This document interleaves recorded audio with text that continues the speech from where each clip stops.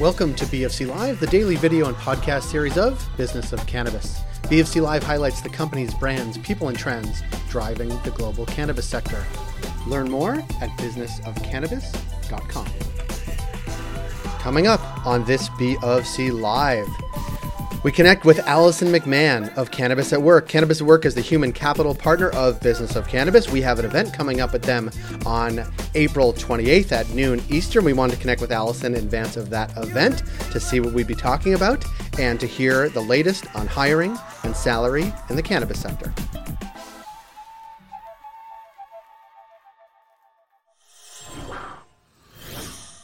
Allison McMahon, thanks for being here today. Hello. Hello. There's a lot to talk about, and we will get to it.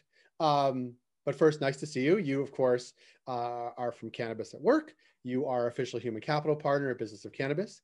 And we together have an event coming up on Wednesday, April 28th at noon, all about attracting cannabis talent in 2021. Yes. And I guess the good news is that people want to attract talent in 2021. Right. Some people less so, but lots of people still hiring. Yeah. And actually, maybe let's start there because as you sort of talk to lots of people, you guys do your own hosting of events called Roll Call, which is amazing. We could talk about that. But you are obviously in touch with dozens, scores, hundreds of people almost on a daily basis, but certainly on a weekly basis. What are you hearing, maybe in terms of like hiring trends or where the sense of people's minds are at sort of at this point in 2021, sort of hopefully tail end of COVID, industry expanding? Like what are you hearing out there? Yeah, I think that we're seeing a lot of still really like core production type of roles. So, quality assurance type of positions have kind of never come off of the table in the entire time that I've worked in the industry. So I think there's still those key roles that are required for license holders and as well as just a functioning operation. So QA, definitely not seeing the massive hiring around like master growers that we used to, but still seeing some of those cultivation roles and a lot still kind of on extraction operations. I think as we've gotten into cannabis 2.0 and that continues to mature, still see skill sets there. And then we've seen a lot of hiring in the last year or so and continues on around sales roles. And I think that makes a lot of sense as we see, companies just trying to get to revenue, stay at revenue, get that brand awareness in the market. Yeah.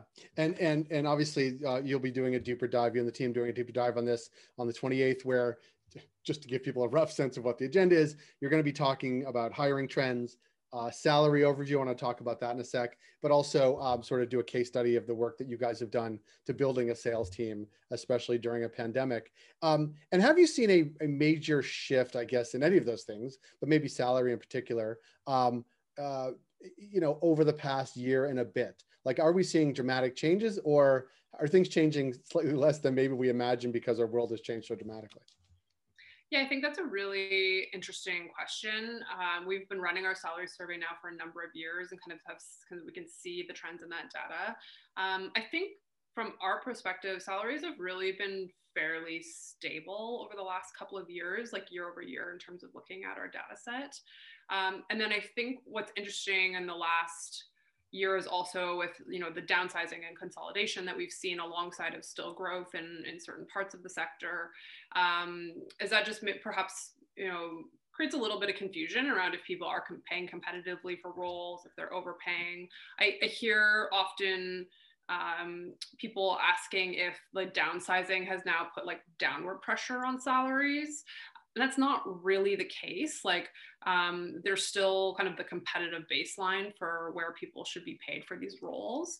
And also, a lot of people now have a lot of years into the industry that makes them really valuable. They might also hold a security clearance. Like there's a lot of different factors at play there.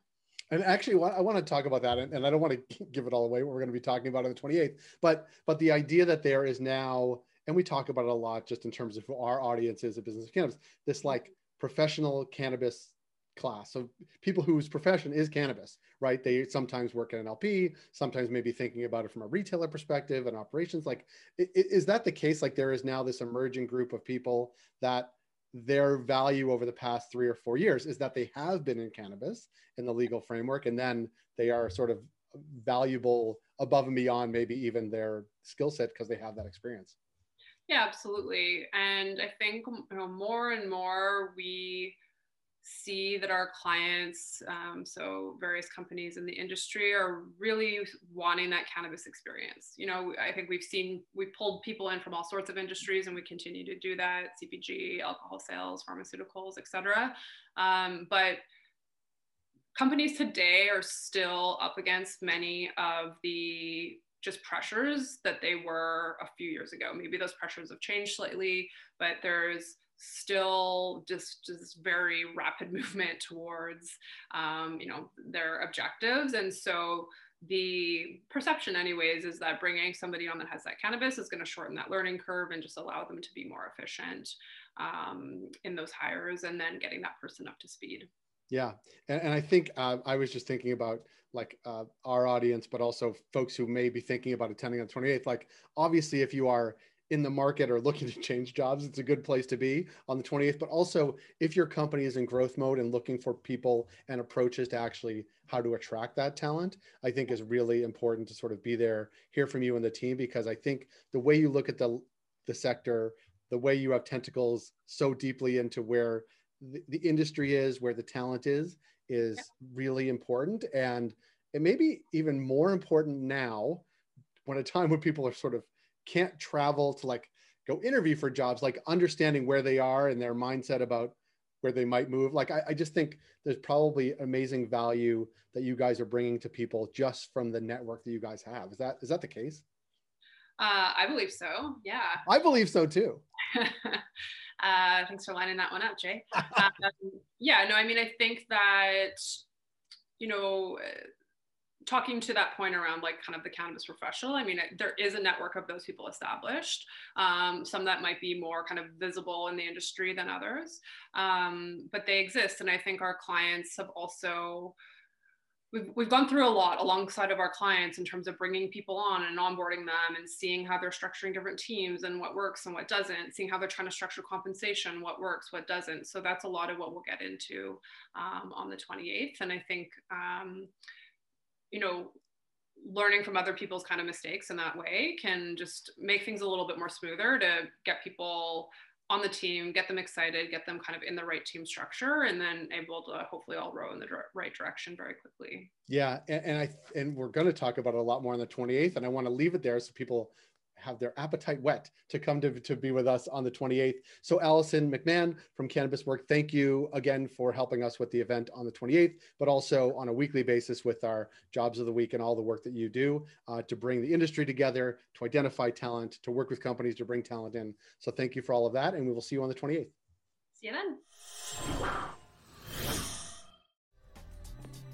That was Allison McMahon of Cannabis at Work. If you like this program, we ask you to rate us and review us, as it helps support the work we do. Thank you for joining us on B of C Live today. We're able to do what we do thanks to our ongoing partners, including Cannabis at Work, Cannabis Benchmarks, CanDelta, Headset, Gallagher, and Torque & Mains.